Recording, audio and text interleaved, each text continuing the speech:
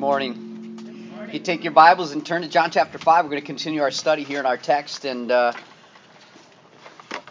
give you a moment to find your place. And we're going to dive right in because this is a lengthy passage of Scripture, and I'm already starting at a disadvantage because you lost an hour of sleep. So I hope I can hold your attention long enough to get through this lengthy passage of Scripture. And so it is verses 19 through 47 that we're going to look at in John chapter 5. And I tell you, what a blessing and what a powerful passage the Word of God has here for us here today. And so we're coming off the healing of this man that spent 38 years lame, right? And that was the first part of chapter 5 that Trace preached last week. And it was this man that went down into the water, or was hoping to go down into the water to be healed, but nobody was there to take him. Remember the story? If you don't remember the story, I'll just quickly summarize it. Christ would meet with him. He would receive Christ, understand that he would be the one to heal him of this infirmity. And so we see that Christ does this incredible miracle. But oftentimes when Christ would do something special, something powerful, something miraculous, the critics would be right there on the peripherals watching and begin the attack, begin the verbal criticism and assault on what he did and who he was. And so the passage of Scripture here for us today is going to be really Christ's defense of this. He's going to just stand back and allow his critics to have their say. And you could see that in verse... Sorry, the wind is wreaking havoc on my pages here.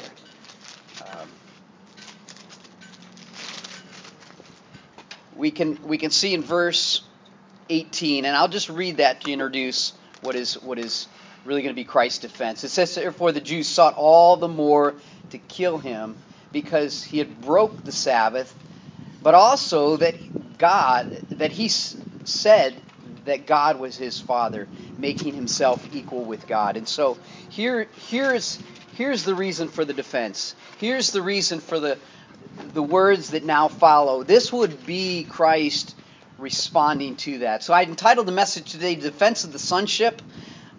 And really the sonship points to beyond just to being, we're all that have trusted Christ, sons and daughters of the living God. We know that is a biblical truth, but there is something unique about this sonship.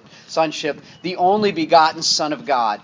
The Son Jesus Christ is really a reference, I think, to a greater reality, which is the deity of Jesus Christ. And so with that reality, with that truth, let's dive into our text here. In verse 19 it says, So Jesus said to them, Truly, truly, I say to you, so the Son can do nothing of his own accord, but only what he sees the Father doing.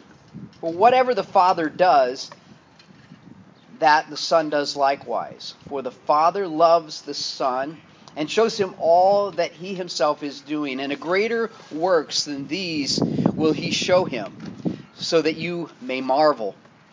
For as the Father raises the dead and gives them life, so also the Son gives life to whom he will.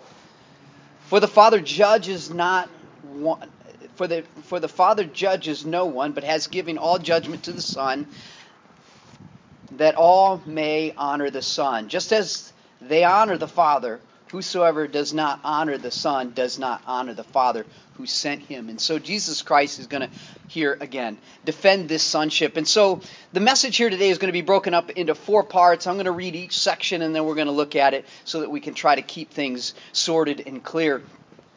The first thing that we're going to look at is the honoring of the Son. Verse 19 talks about this idea of an apprenticeship, right? And I think we're all probably pretty familiar with an apprenticeship. It's somebody that is going to be learning a trade. And Jesus Christ even grew up as a carpenter, and I'm not talking about his earthly father in that sonship here. Just to clarify, it is the heavenly Father.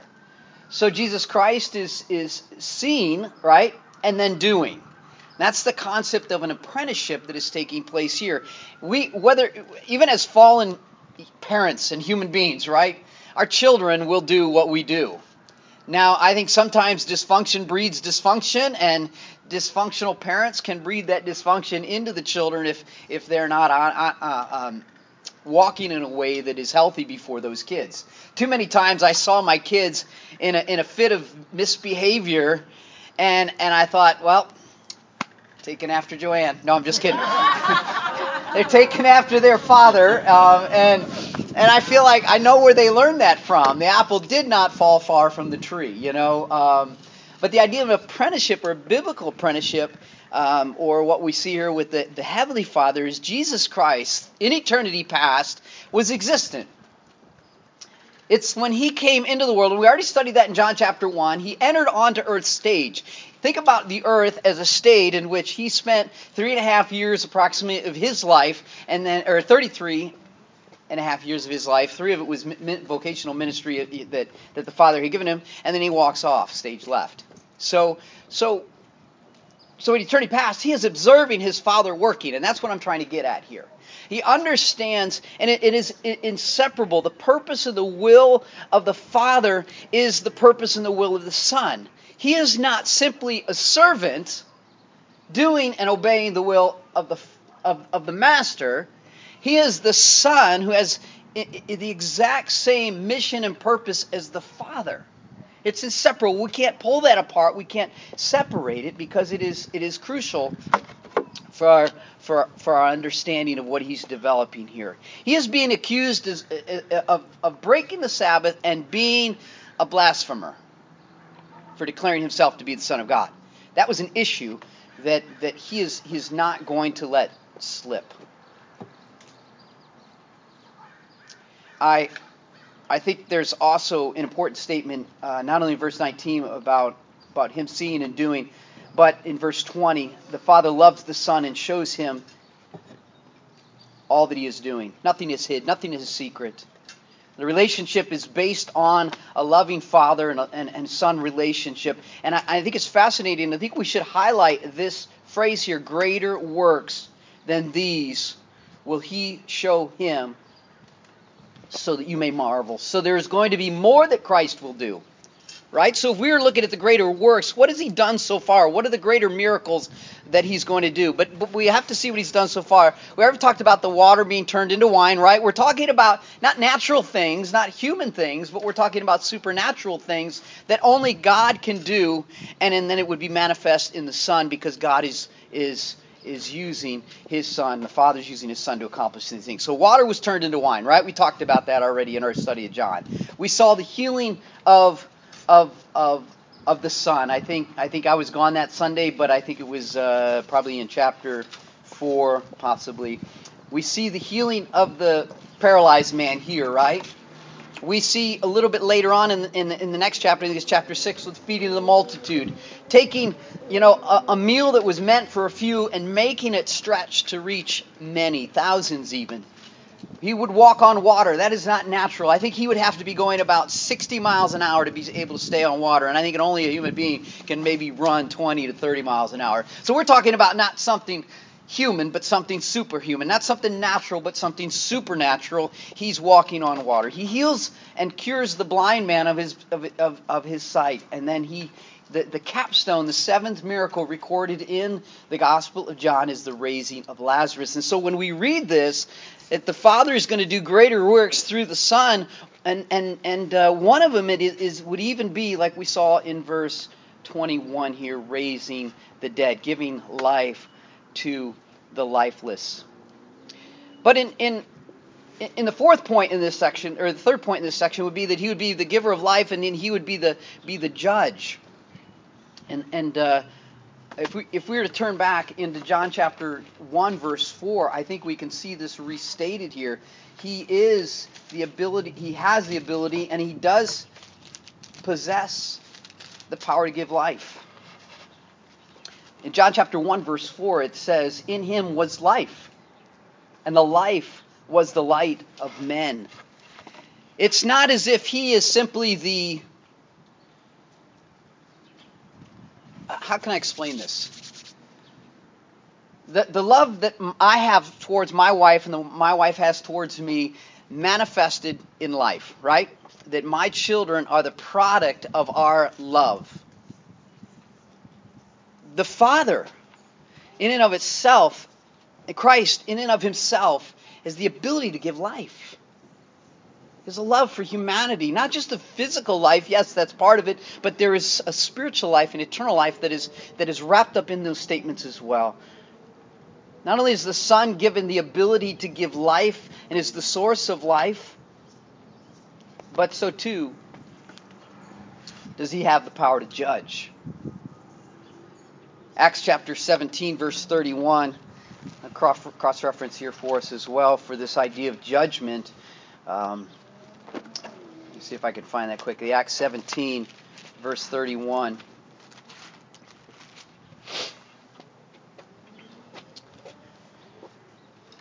This was the, if you remember,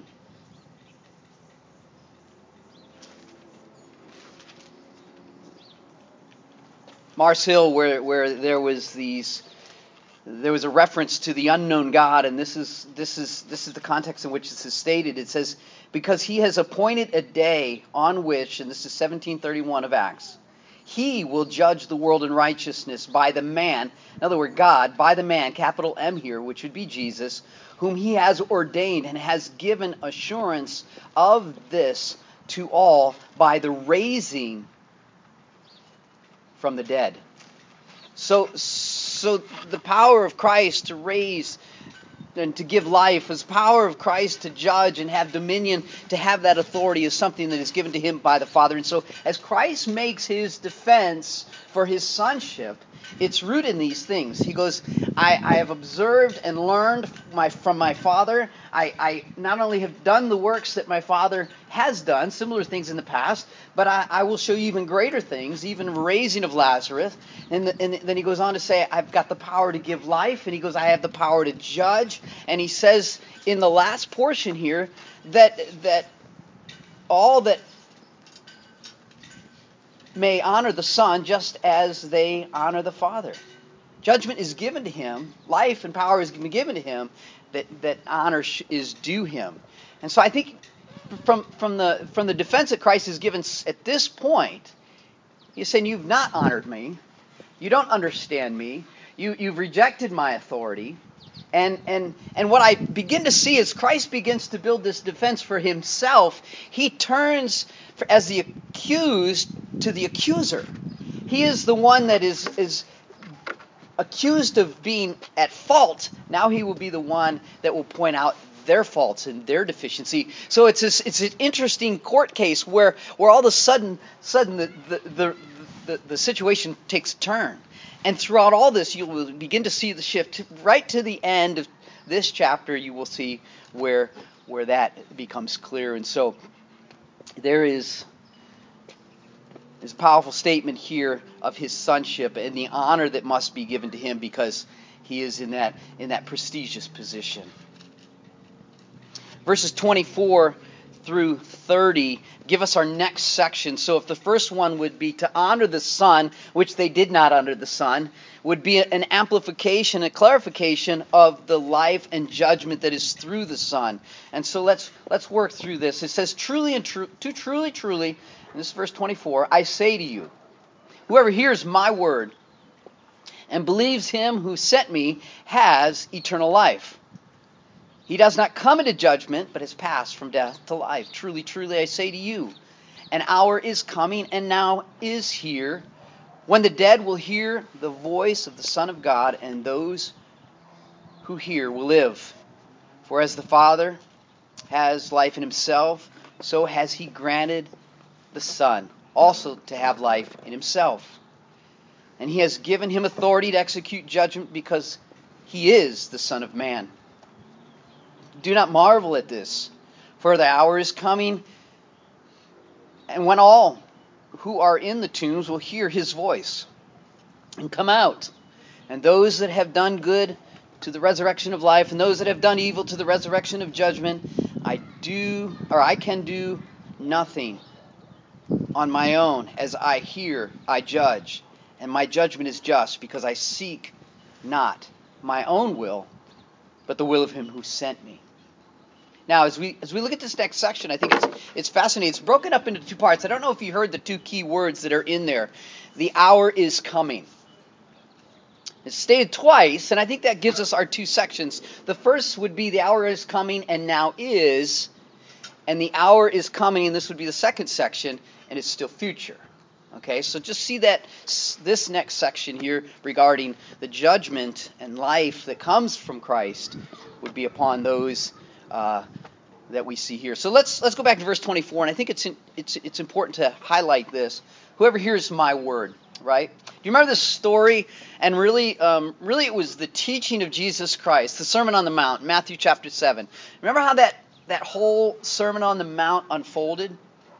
He was giving just thought after thought, detail after detail, what it meant to be kingdom-minded. All this began with the Beatitudes and everything else. But it would come to the end, and he said with this final illustration, he says it's like two men building houses, right? One would be building his house upon a solid rock, and the other one building his house on the sand.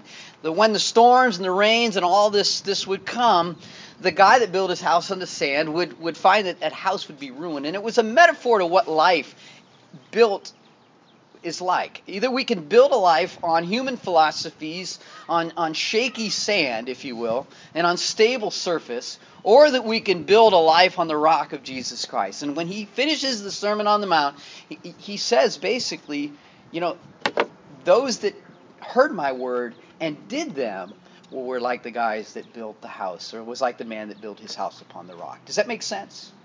So it's so important that we not only hear the word, but we believe. We not only comprehend what's being said, but we humbly accept it and integrate it as truth into our own lives. It's that repenting and believing, turning from our own way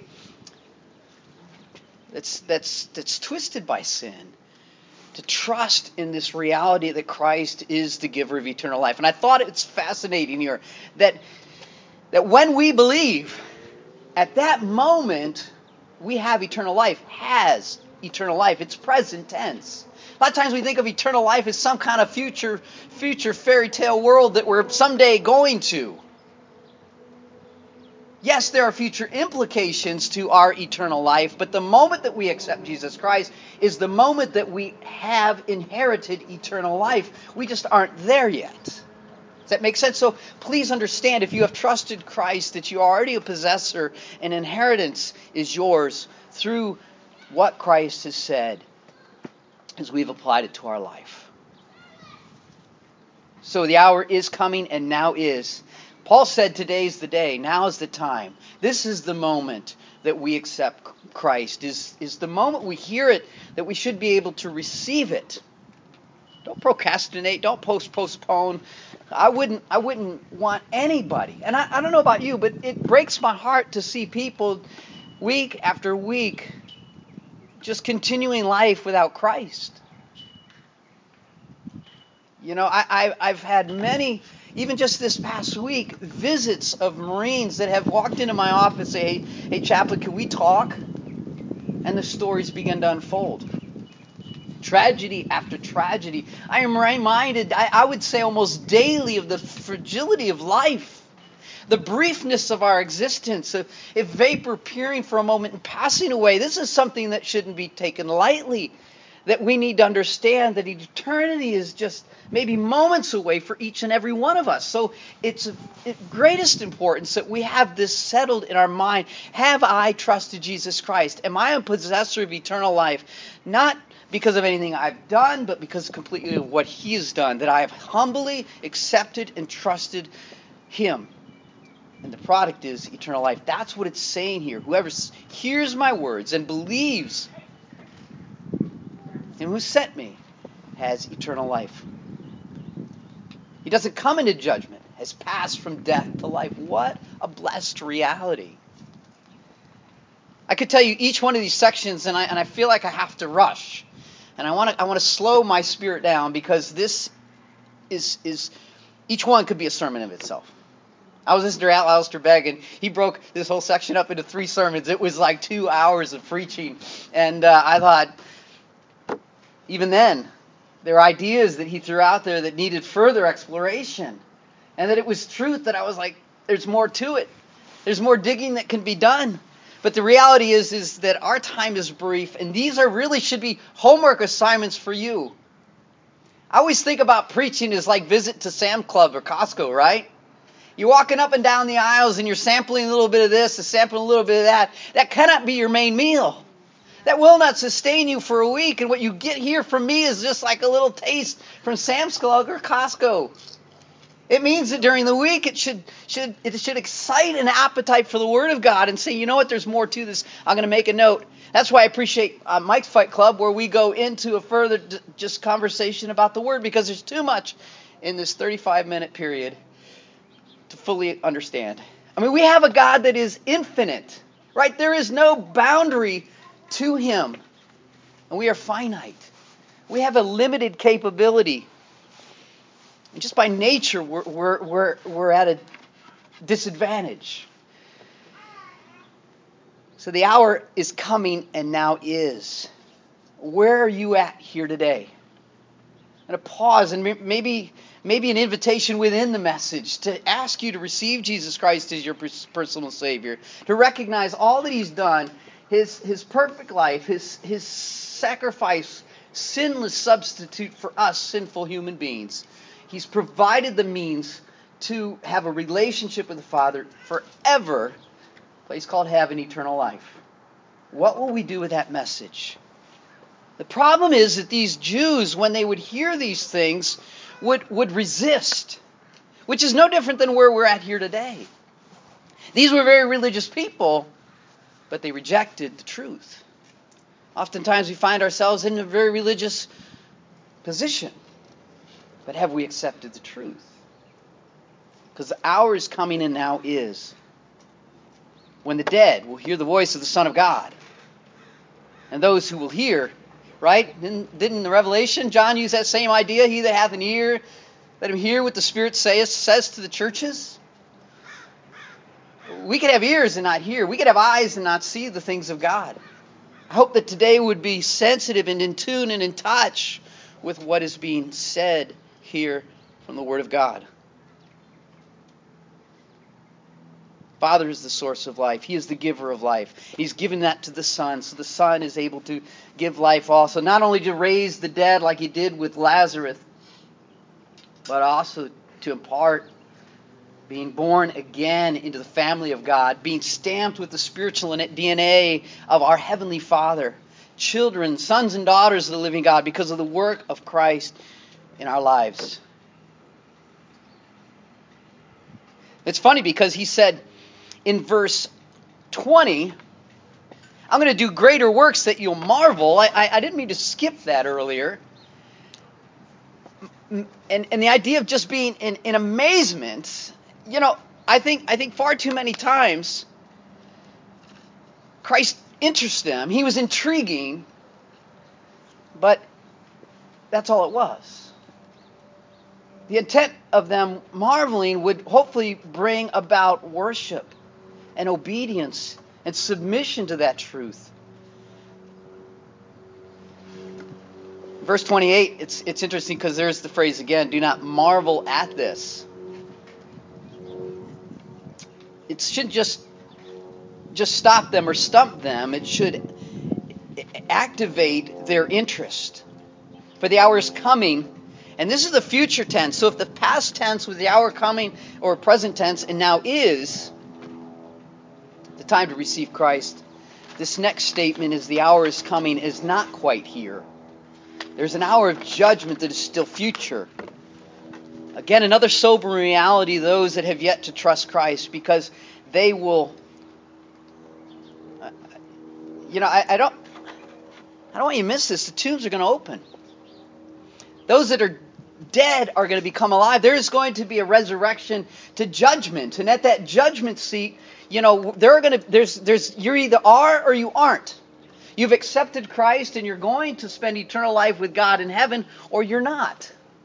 And if this is me preaching to the choir and everybody here is a Christian, great, but it should excite you and maybe activate your desire to reach the lost, because someday your loved ones, your co-workers, your family members are going to stand before God, and there's a judgment that they will face.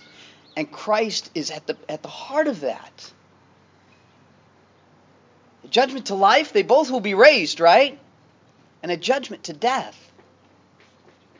And it's going to be based not upon their good works. I don't want you to think, well, if they did good in this life, no. It's not what it's saying. The product of our conversion that we already talked about, eternal life, salvation, is going to produce good works.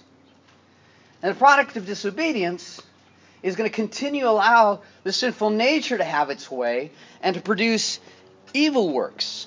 And so when we revert verse 29 and hear the voice and come out, and those that have done good, it really is the believer who's allowed the work of God and the Word of God to have its way to the resurrection of life. And those that have done evil, it's the disobedient that continue in their sinful ways to the resurrection of judgment.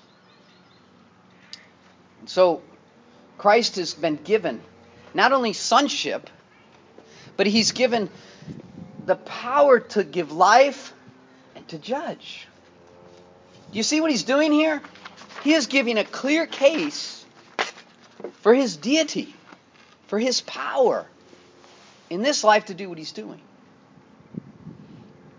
So we need to keep moving here. So the hour is coming and is, present tense, the hour is coming and not yet here. And that's still future for us, is this judgment where the graves will be open and the dead in Christ will rise and will stand before God. Verse 31, he continues his case. And this will be where Jesus Christ calls his witnesses to the stand. These are 4 witnesses that are going to speak for him. Now, in the rabbinical law, or the form of the Jewish reference to a legal case, nobody could maybe speak for themselves.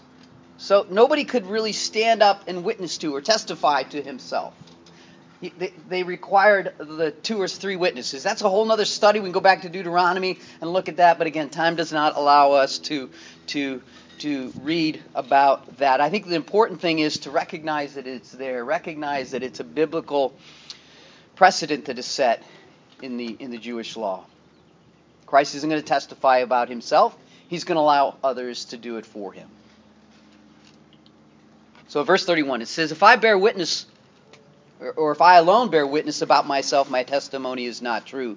There is another who bears witness about me, and I know that the testimony that he bears about me is true. You sent John, or you sent to John, and he has borne witness to the truth. Not that the testimony that I receive is from man, but I say these things so that you may be saved. He was a burning and shining lamp, and you were willing to rejoice for a while in his light. I'm going to stop there because I think the first testimony that we look at is this. It's John. It's John the Baptist's testimony. Now some would say, this verse 32, there's another who bears witness about me. Some would say that is the Father. And if that's your position, that's great, because we know that down in verse 37 and 38, the Father will give testimony to Jesus Christ. Others would say that is a reference to John. I'm not going to try to sort that out here today, because both are referred to within the text. Either way, Jesus Christ is saying, I'm not going to testify to myself. I'm going to let these people testify for me. And so John the Baptist, let me just go right to him, because I think that is the first reference here. And I thought it was interesting. John's testimony, in verse 5, just look at that. It says, he was a burning and shining lamp. Did you catch the past tense reference to that? And it may be that very, very much at this point, John's ministry has ended. John the Baptist may be beheaded already, or he is already in prison. So the idea is that John was a lamp, and I think this is fascinating. Think about the old days when you had a wick that would soak up the oil from the vessel, and then the wick would light, right? But sooner or later, there's a lifespan to that, right? There's sooner or later an end to where that lamp will no longer burn anymore. It doesn't burn of its own, right? It kind of reminds me of the sun. Not that we can see it or feel it right now, but the sun is out. And this is a perfect metaphor. Sometimes life gets a little cloudy, but the sun is still out. Right? So just remind yourself that he still shines bright, even in the cloudiest of days. But that's not my point. The point is, think about the moon. How do we know that the moon exists? How do we see the moon in the darkest of night? It is a reflection of the sun. The moon does not have any ability to shine of itself. It shines because the sun shines. And even when we don't see the sun on the darkest night, praise God for the people that come in our lives that reflect the sun in those dark days. That's kind of what John was here. He was a lamp, not burning of his own ability. He wasn't self-illuminating like Christ, the light of the world. He was a lamp that drew from the source, God himself. But his ministry was short-lived. It came and went. And I appreciate the John the Baptist that are in our world today, boldly speaking for the truth, standing up for what is right, empowered by the Spirit of God to say the hard things that people, and maybe even to live an obscure life, with our camel's hair and eating locust and wild honey, saying things that are a bit surprising, shocking, but true nonetheless. We need pulpits filled with John the Baptist, not just preachers that want to entertain. Amen. We need people that will preach the truth and stay true to the Word of God. And even if their season is brief. Problem is that we sometimes follow men. And the problem with following men is men will come and go. Someday this pulpit may be empty, and another person will come and fill it. But if we follow men, we come and go when men come and go. And that's what we see here, right? There was a sense that you were willing to rejoice in a while with his light. I think that was a tragedy. I think it was great they were following John the Baptist, but were they really obedient to the word that John the Baptist was preaching? I would say that was a smaller group, a smaller few. I think what's also interesting is the reference here in John chapter 1, if you go back a page, and he says that you sent witnesses, right? John chapter 1, verse 19, and now this is the testimony of John when the Jews sent priests and Levites from Jerusalem to ask him, "Who are you?" So what we read here in the text that we just looked at about them inquiring bore witness of the truth. John bore witness of the truth because Jews sent these religious leaders to see and ask the question, who is Jesus? And chapter 1, verse 40, I thought was interesting. I think it was verse 40, yep. And one of the two that heard John speak, that's John the Baptist, and followed him was Andrew, Simon's brother. He first found his brother Simon and said, "We have found the Messiah," which is interpreted the Christ. So the Jewish leaders would struggle with accepting Jesus as the Messiah, but there was some that would, because of the testimony of John, receive him and accept him as Messiah. And so Jesus is just identifying the fact that John's testimony was true. So you have the witness of John the Baptist testifying to Jesus Christ, who he is. We also have the witness of the works of Jesus. And so if you look at verse 36, this is a testimony that I have is greater than that of John. So he's building. I don't just have John the Baptist testimony testifying that I am who I declare I am. For the works that the Father has given me to accomplish, the very works that I am doing, bear witness about me, and that the Father has sent me. So we have the witness of John the Baptist, and we have the witness of the works of Jesus Christ. We know that greater works were coming, but even the works that he had done to this point were sufficient. Didn't Nicodemus in John chapter 3, verse 2, remember the story of Nicodemus? There was a man, as it starts in chapter 3. And he came to Jesus and he goes, who are you that you are doing the works that only God can do? So the works of Jesus Christ to Nicodemus were sufficient to convince Nicodemus that this was no ordinary man. And that's what Christ is building on here. He goes, my works aren't just every average day works. They're not natural activities. They're supernatural activities that have to be from God. And Nicodemus picked up on that. So John the Baptist testifies to Jesus Christ. The works that Jesus Christ has done and is doing and will do, again, even greater things that he's going to do, testify to who he is. The third witness would be the Father, 37 and 38. The Father has sent me, has himself bore witness about me. His voice you have never heard, and his form you have never seen, and you do not have his word abiding in you, for you do not believe the one whom he has sent. What's interesting, there are many times in Scripture that the Father testified to Jesus Christ. Remember the phrase, this is my beloved Son in whom I'm well pleased? That was at his transfiguration. It was at his baptism.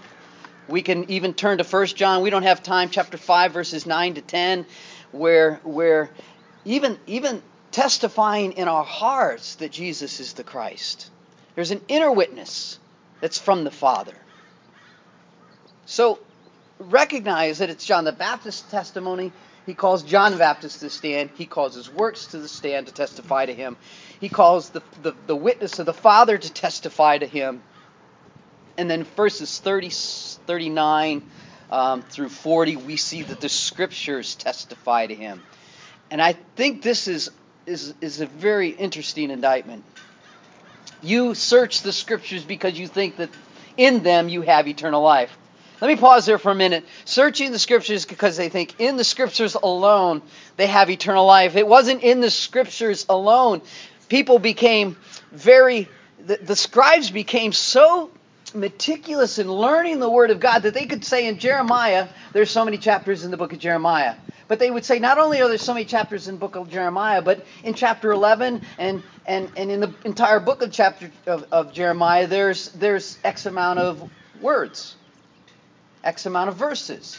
They would memorize the Scriptures to the point that they would tell you what the middle verse was in Jeremiah.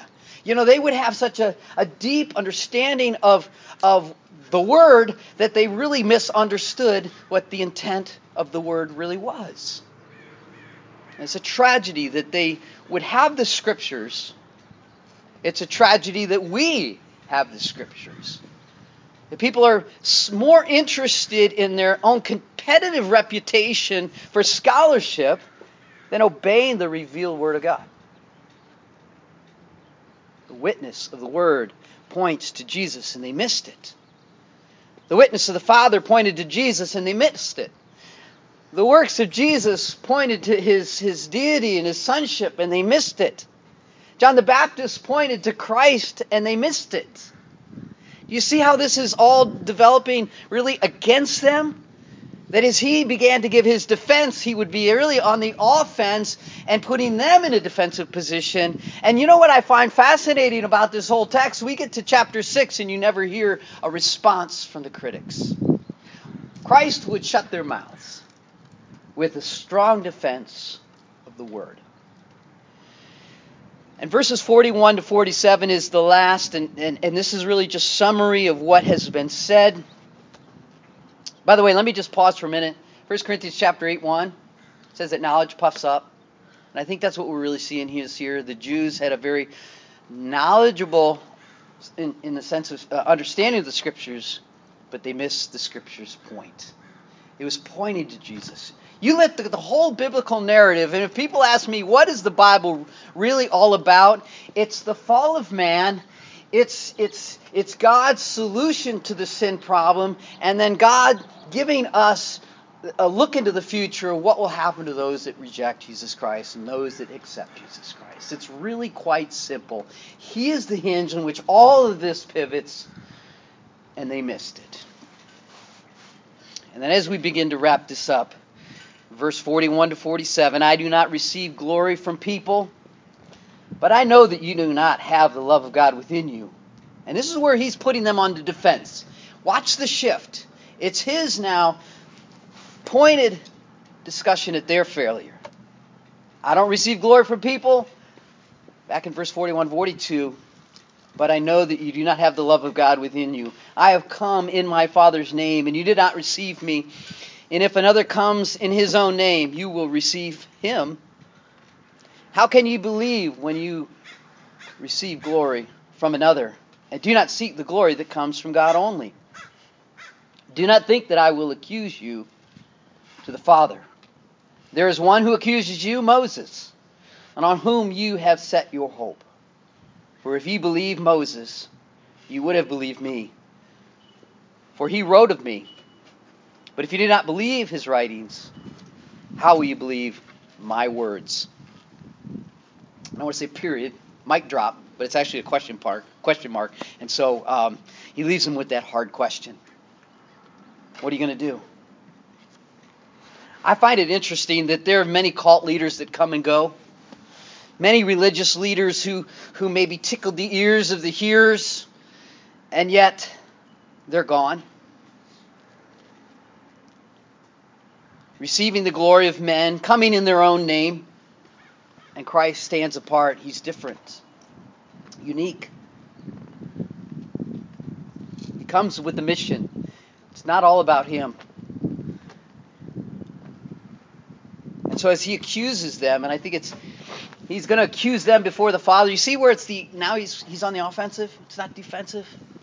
Moses, who's probably the most notable prophet in Judaism? It would be Moses, right? He was the one that went up to the mount. He was the one that received the 10 Commandments of God. He was the one that was there as mediator for them, the messenger, the prophet for the people. And he says, Moses believed me. Moses spoke of me. And you don't. You reject me. And so verses 41, 47 is really just the summary statements of their unbelief. And so as we think about application here, as we think about the conclusion of this message, and I appreciate your patience. I know it's cold. My nose is running. My hands are numb. But we push through because this is important. And I appreciate you hanging there with me. Well, what do we do with this? How do we respond to this? Well, I think this is just an incredibly powerful message on salvation. If we trusted Jesus Christ, maybe that's a place that we need to consider. Maybe you look deep within your own heart. Have I accepted Jesus Christ?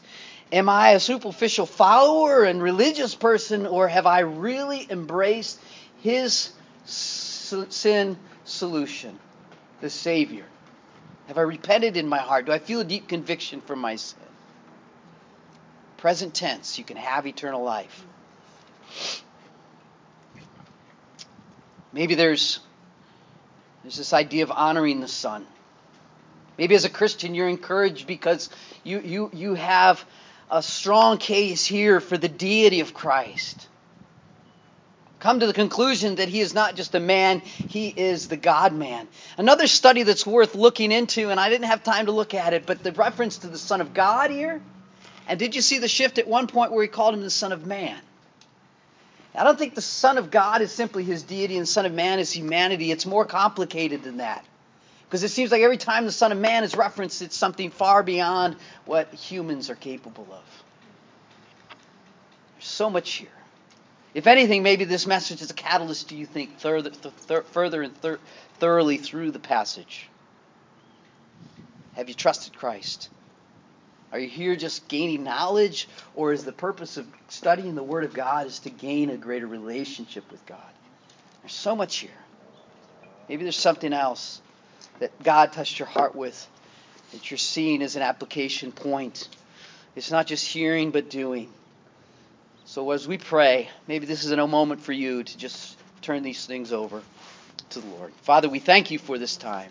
Thank you for the Word and this lengthy passage that is really one of the strongest personal statements that Christ had regarding his deity. And so, Father, thank you for not only the information that's contained here, but the challenge that it presents. So appreciate the Word. Father, I pray that you would work in hearts, change lives, and even as we transition into our communion service, that you would prepare us to come before you in a way that honors you.